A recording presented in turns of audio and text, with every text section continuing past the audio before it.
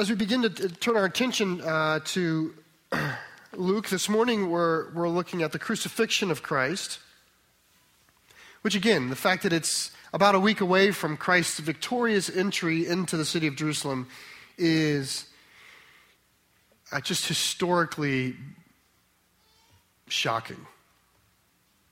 How you could come in on the Sunday of one week and people yelling, Hosanna, God save us, blessed is he who comes in the name of the Lord, and all of this anticipation and vibe and sense of victory and achievement, and that would translate within a week into confusion, and then from confusion to challenge, and from challenge to cursing, and from cursing, betrayal, and betrayal to conviction.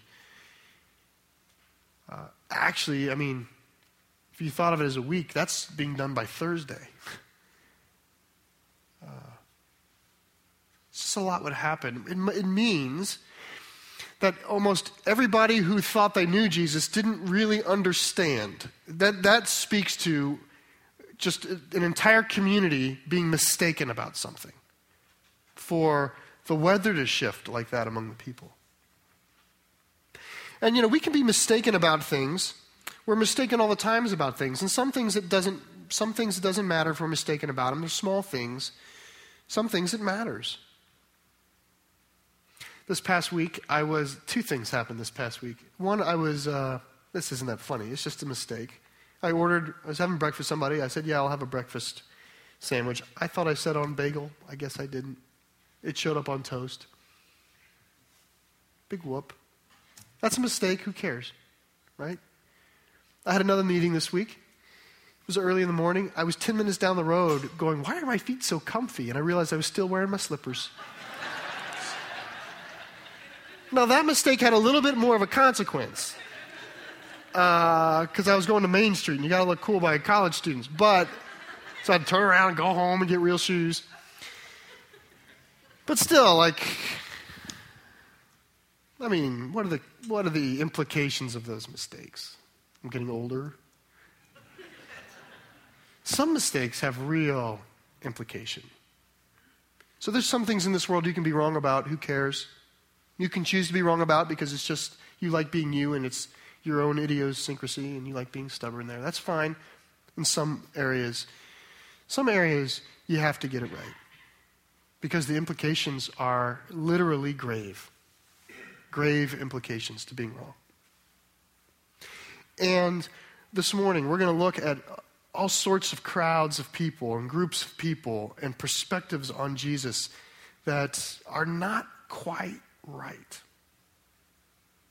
And I want us just to think about the implications because you know how it is when you read the stories. If all the stories in the Bible that we know, we probably know this one, or think we know this one the best. And there's times in your life where you feel like you're Peter, right? You would have denied Christ. And then there's times in your life you feel like you're Judas, or John, or Mary, or Martha, right? There's times in your life you feel like, I literally would have driven the nail into that man. And so this morning, the goal is not to say, which one are you? Because the chances are we're seasonal in our reflections, and part of us has been part of them in all sorts of ways. The goal this morning is to appreciate the implications of being right about him and of being wrong about him. So let's look. Luke 23, I'm going to pick up in the 26th verse. Jesus has gone to see Pilate. Pilate has said, he's innocent. I got nothing on this guy. Gives him back to the priest, and the priest give him back to him and go, why don't you check again? Pilate finds out that actually Jesus is from Nazareth, which is technically outside of his jurisdiction, or at least he's trying to slough it off on jurisdictional grounds, so he sends him to Herod. Herod says, I've been wanting to meet Jesus. Listens to him for a while, goes, there's nothing wrong. But Jesus didn't say anything to him, so turns out he doesn't like Jesus, mocks him, gives him back to Pilate and says, do whatever you want with him. Gets back to Pilate. Pilate says, this is all the 23rd chapter before we pick up. Pilate interrogates him once again, comes to the final conclusion, this man is innocent of all wrongdoing. Luke is very careful. Luke's description of the passion has the innocence of Christ kind of as a front theme. Pilate says this man is absolutely innocent. There's implications in that. The people protest, and Pilate, I suppose, out of concern for peace of the city, puts an innocent man to death. And we pick up in the 26th verse as Christ is being led away. Let me read 26 to 31. As they led him away, they seized one, Simon of Cyrene, who was coming in from the country, and laid on him the cross to carry it behind Jesus. And there followed him a great multitude of people and of women who were mourning and lamenting for him. But, turning to them, Jesus said, "Daughters of Jerusalem, do not weep for me, but weep for yourselves and for your children. For behold, the days are coming when they will say, 'Blessed are the barren and the wombs that never bore and the breasts that never nursed.' Then they will begin to say to the mountains, 'Fall on us,' and to the hills, 'Cover us.' For if they do these things when the wood is green, what will happen when the wood is dry?" This first crowd has a multitude of people, and then it says, and then there's women. Okay, and it's actually two different groups. Okay, so the way it's being given to us here in the text, there's two different groups. There's the multitude, which in verse 48, by the way, Luke will describe as a crowd that assembled to watch the spectacle. Okay, so that's the crowd. Is a crowd of curiosity that wants to see something, whether it's, is he going to do something? Or whether it's, hey, it's a crucifixion. Something to do today. People have always gathered at executions. So why exactly? I don't know why each person in the crowd is there, but the crowd has more of a spectator label over them. But in addition to the crowd following Jesus as he's being led out to the place of the skull is a group of women who are, it says, are mourning and lamenting. And Jesus turns to them and says this kind of apocalyptic, kind of troubling thing. So Jesus is not turning to the crowd. It says, and he turned to them and said, "Daughters of Jerusalem." He's turning to the women who are there. And his response to them, first of all, you'd think if anybody's doing the right thing in this story that we're going to read, they're doing the right thing. I mean, they're mourning and lamenting the death of Jesus. But Jesus turns to them and says, "Ladies, don't mourn for me. Mourn for yourselves and for the city."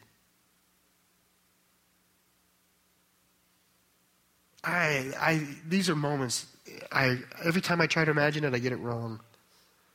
Because, I mean, you imagine you're on the street, you're following Jesus out, and he's beaten and bruised and whipped and bleeding, and I mean, he must be, there's a few details that are kind of circumstantial evidence. The fact that they would give the crossbeam to Simon of Cyrene. The rule of thumb, the tradition of the Romans was you bear your own cross to your execution. It's a way of carrying your guilt to your death. So the fact that the weight of Jesus' guilt was for a moment put on Simon, that makes many scholars think Jesus must have been in such a poor physical state by this point that the soldiers thought he will expire before we even get to the crucifixion. I mean, he dies well before the others do. So you have, in my mind, I'm thinking here is Christ who most likely is in very severe physical condition, struggling, and there's people mourning, and at some point, does he stop and turn and say this?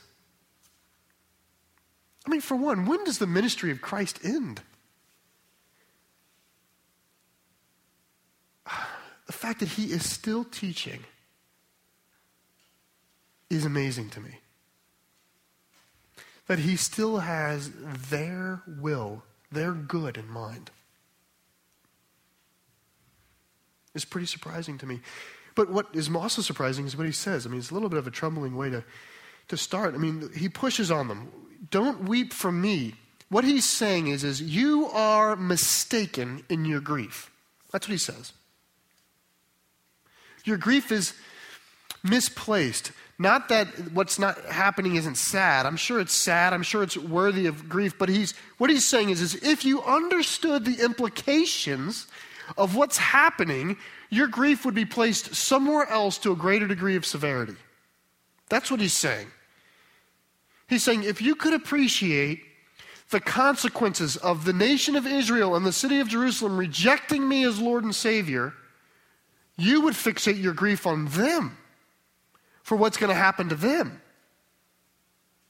It's very much like Jesus spoke when he came into the city on Palm Sunday. So earlier that week, he's on his way into the city. This is the 19th chapter of Luke, and he says, and when he drew near and saw the city, he wept over it, saying, would that you, even you, had known on this day the things that would make for peace. But now they are hidden from your eyes. For the days will come upon you when your enemies will set up a barricade around you and surround you and hem you in on every side and tear you down to the ground, you and your children within you. And they will not leave one stone upon another in you because you did not know the time of your visitation. Jerusalem is going to be a historic metaphor. Jerusalem is going to serve to demonstrate what will happen to people when they reject the Christ. And so Jesus is apocalyptic language. It's almost certainly pointing to the destruction of Jerusalem, which is not far off. Not long after his death, Jerusalem is destroyed. But Jerusalem is destroyed, and Christ is connecting it, saying, this is what happens at my rejection.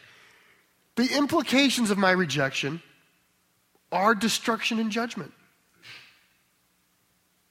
And it's just to suggest to the women, if you appreciated who I really was, the gravity of this moment would cause you to grieve the city. There's a troubling phrase, verse 31, for if they do these things when the wood is green, a lot of people have opinions and nobody really knows. My sense is Jerusalem is rejecting Christ when he's among them. The city and the people, the sons of Abraham, are rejecting the promise when he in flesh and blood is among them. How will they be when he's gone?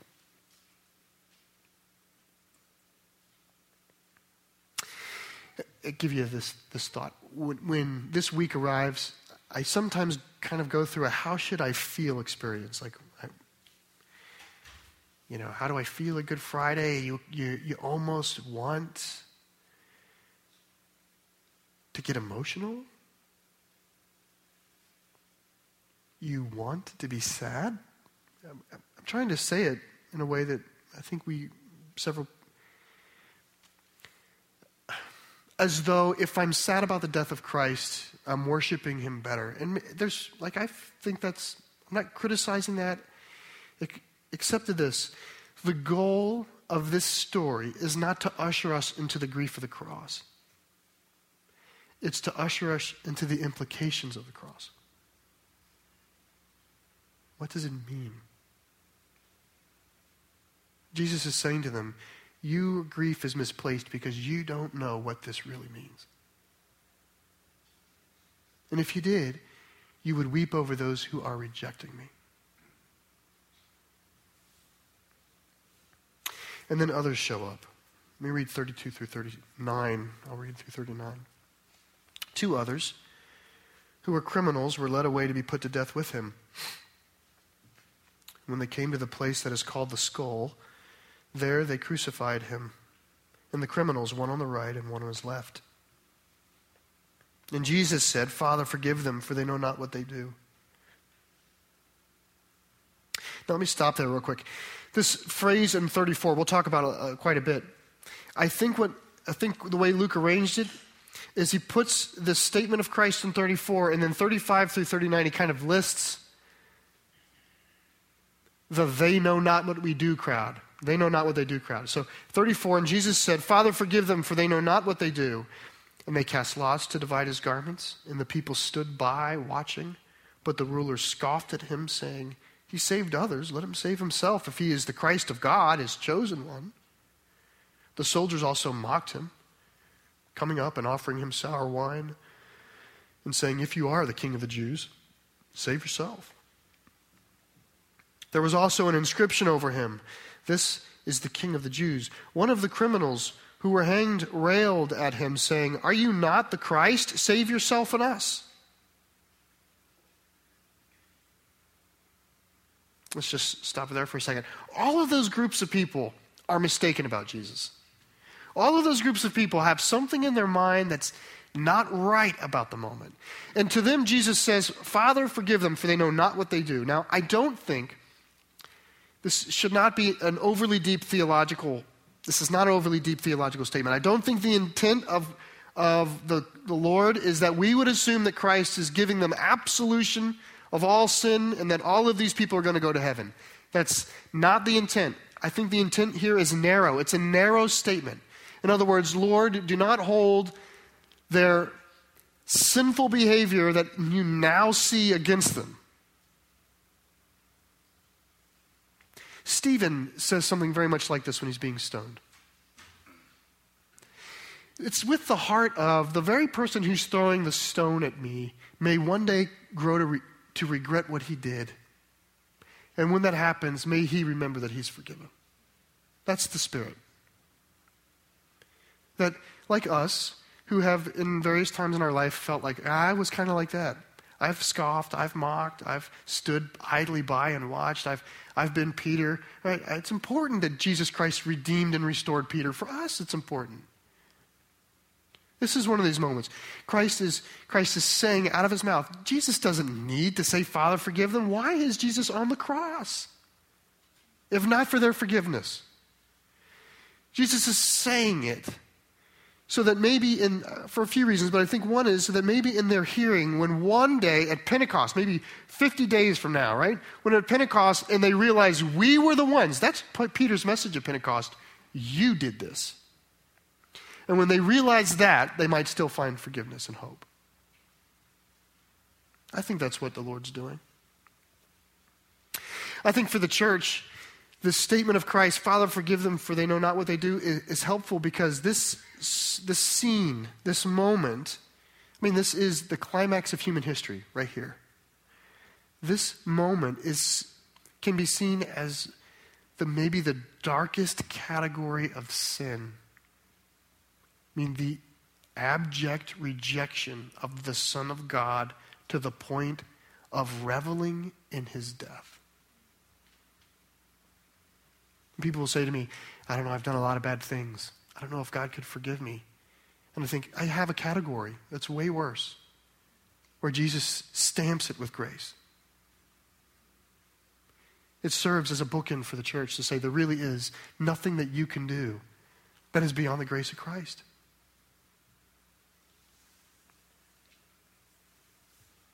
And then we get the list. We get the crowd who watches. Now, how are they mistaken? I think they're mistaken in the fact that they're embracing this moment as an interesting historical event in which they have no responsibility other than to observe it and maybe believe it happened. This is people who are intellectually assenting to, yes, Jesus died on the cross. Maybe not much more than that. The crucifixion of Christ is far more significant than simply the historical fact that it happened. The Church of Jesus Christ does not boast about the death and resurrection of Christ because we have a hobby of history. We want to talk about a historical point. There's implications.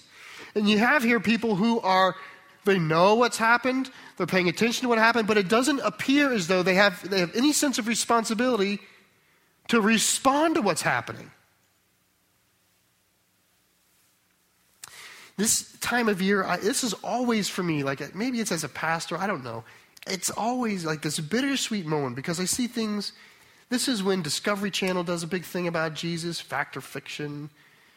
And then History Channel is going to do something, killing Jesus. And CNN's going to do something, the real man behind the myth. And I just grit my teeth. For one, I feel like it's networks profiting off of his clothing. And so I don't want to have any part with it. That they're selling commercials on the shoulders of my Christ. That's the first way I feel about it. The second way I feel, then I go, but there's somebody who might find Jesus in it. So then I feel, how am I supposed to feel? The thing, though, is none of these programs drive anybody towards the grasping the implications of his death.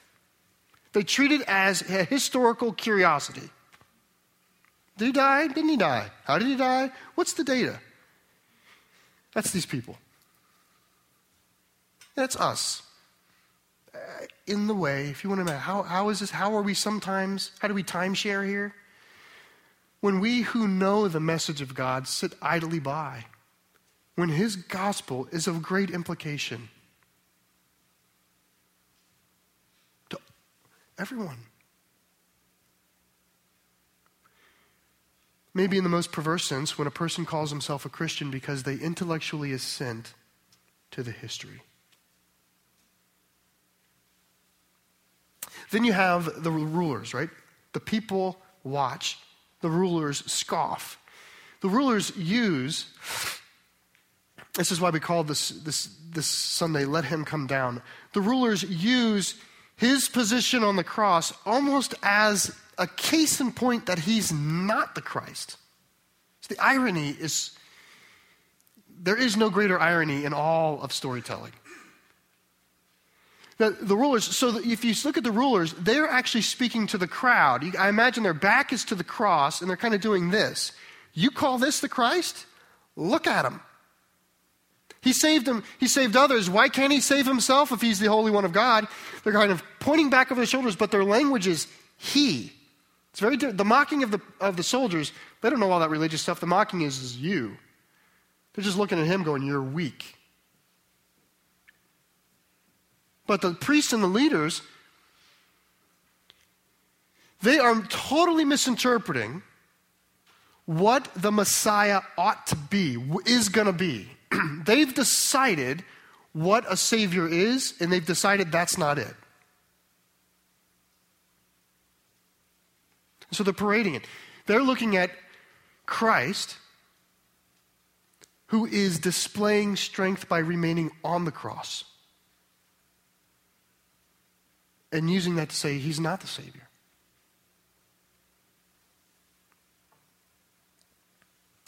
I think for us, how do we behave like priests? Well, I hope we don't behave like priests, like these priests. But I do think there's times when you and I have to decide subtly the kind of Savior that Jesus has to be for us. Here's what you have to do. Or maybe we're fixated not on the real issue in our life, like we want a Savior, but we don't want a Savior for the real issue in our life, which is sinfulness.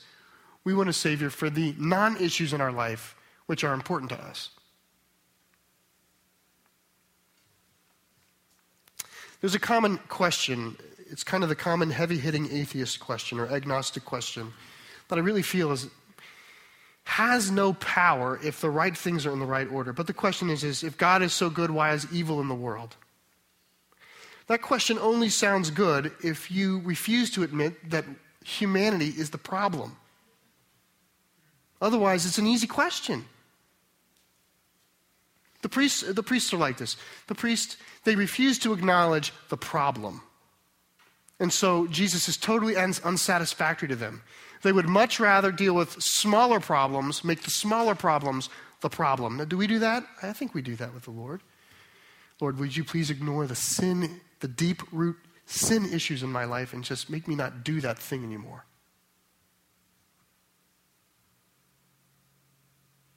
Would you just fix my marriage? Just fix it. What's the problem?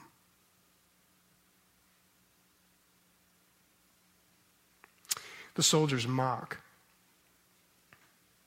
The soldiers stand to me as not so much, they stand to me as the non-religious kind of pagan perspective of Jesus, which is looks weak, looks powerless, must not be true. Not worthy. What worthy thing would die on a cross? That's the attitude. Now, in the church, having heard the story repeated for 40 years in my life, and I see strength in Christ. Like, I know that Colossians, it says he climbed up on the cross. He climbed up on it. For me, Christ is a strong man. I still know that Monday through Friday, in our offices, the religion of the pagan is at work. Right? It's a different definition of strength, different definition of power, different definition of honor, different definition of worthy.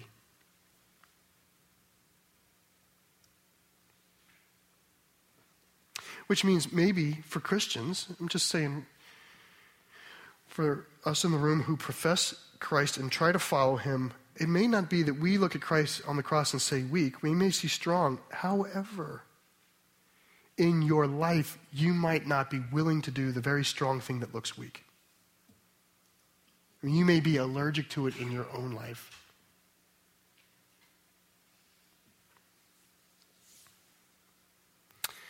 The crowd watches the priest scoff, the soldiers mock. And then there's one of the criminals, right? The criminal rails, it says in 39. He railed at him. Are you not the Christ? For crying out loud. If you were the Christ, you'd save yourself. And me, by the way. Save me too. This fixation. How is this mistaken? This is the classic mistaking of if Jesus Christ was really good, he would save me from my circumstances right now. That God is a circumstantial God that just wants us to feel right. There's just no possible way that the Savior of the universe would sit on the cross, not only himself enduring that kind of harm, but that he would let me endure that kind of harm. Nearly every apostle was martyred.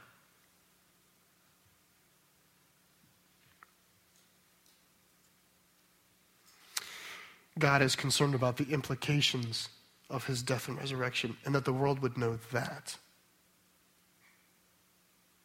Not simply our comfort. Now, those are, again, I'm sure there's more different ways, there's other ways that we could look at the cross. These are the ones that Luke puts in front of us, these crowds, and I know that there's parts of us that are sometimes some of these, maybe parts that are sometimes all of these. Hopefully, not parts that are always any of these.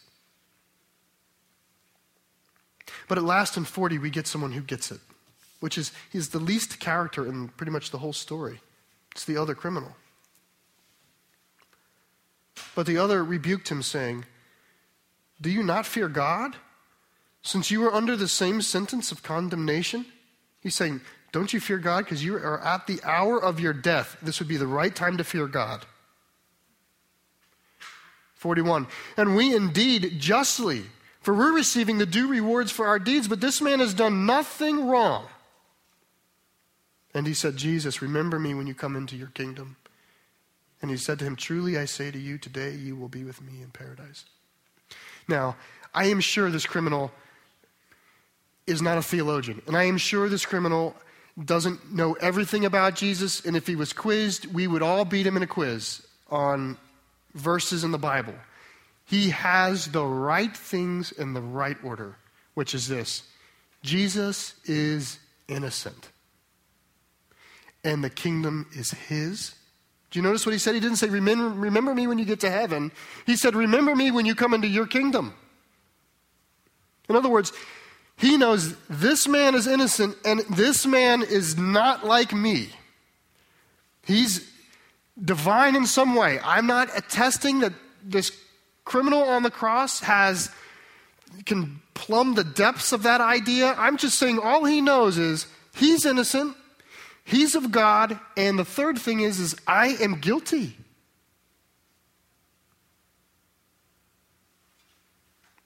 He's innocent. Me? I deserve what I'm getting.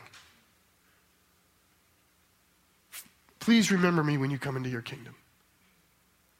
Like in all of this narrative, man, that is right on.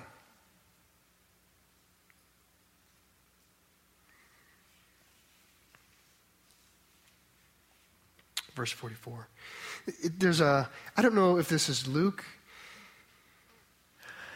Something happens. In 44 and 45, we're going to read about how for 3 hours, from noon to 3 p.m., Jesus hung on the cross. Things happened. The sun darkened out. The other Gospels talk about other things that happened that might have struck in fear or introspection into the crowd.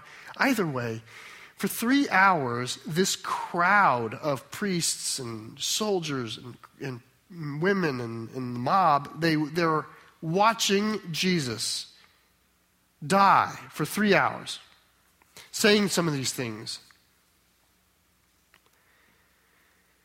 Watch what happens. It was about the 6th hour. And there was darkness over the whole land until the 9th hour. While the sun's light failed. Yeah, I don't have much time, but I do think what's interesting to me in the crucifixion stories is the only thing not worshiping Christ at his death is humanity. I mean, Palm Sunday says the rocks will cry out. I mean, the sun bows, the curtain splits. It's like earth is worshiping, and man isn't. Then Jesus, calling out with a loud voice, said, "Father, into your hands I commit my spirit." And having said this, he breathed his last. Now listen. Now when the centurion saw what had taken place, he praised God, saying, "Certainly this man was innocent." Other Gospels have him saying, "Certainly this man was the Son of God." And all the crowds that had assembled for this spectacle, when they saw what had taken place, returned home beating their breasts. And all his acquaintances and the women who had followed him from Galilee stood at a distance watching these things. Now, with the exception of the priests,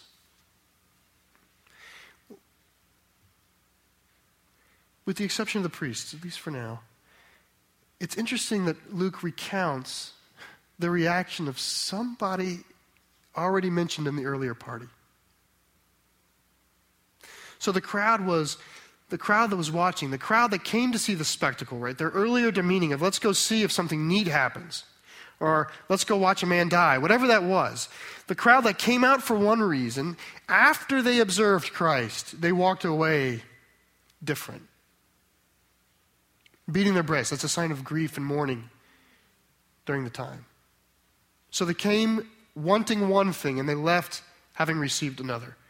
The centurion, who's representative, I think likely representative of the mocking soldiers, at least I think Luke's matching them to say the soldiers mocked, but at the end of the day, the head soldier, the centurion, the lead officer of the crowd is saying this man was innocent, he's the Son of God, and he worshiped God, it says. Even the women that earlier Christ speaks to, and they are seen as their grief has matured. I can't fully explain it, except that they're standing far off, taking it all in. In all of the accounts, the death of Christ, the implications of the death of Christ are more than when they came.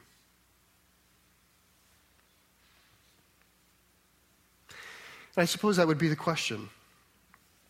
Maybe the question to leave with, the question for this week as you think on the crucifixion, on Christ's death, on the payment, on his resurrection, on all of these things, I would ask that maybe your endeavor would not be just to feel a certain way or to get to a place of cathartic grief about Christ, but rather you would meditate on what are the implications. And I know your mind, for many of you, you know the answer. Maybe it's best to meditate and sit. Take the 3 hours. Take from the 6th hour to the 9th hour one day. Or if you don't have time, then take the 1st hour to the 3rd hour that day. Read the Word. Give it an offering to the Lord and meditate. How is What are the implications of his life in my life right now?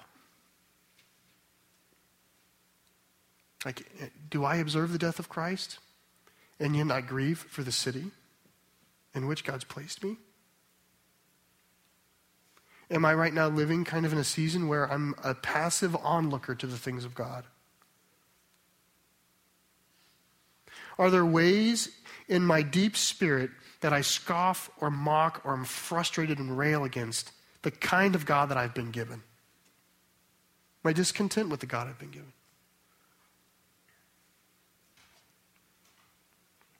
And I would invite you this week we're not chasing after a feeling. We want to be different. That's what we need. I'm going to pray, and the worship team is going to come up, and we'll close with a song. It's a good time to reflect and approach the Spirit. Let's pray. Lord, you're on our side. You're for us. You were given to us, sent. You're a gift for us. The Spirit working in us. And Lord, I pray, Lord, none of us are perfect. And all of us are filtering and our understanding of what you've done based upon the things we've experienced. Lord, I just ask you'd bring some holy objectivity, Lord. If we sometimes need a word from the outside to say, you are doing this the wrong way, Lord, I pray that we would be hearts that welcome that. Welcome your conviction for our good, because we know there's forgiveness. We know there's grace.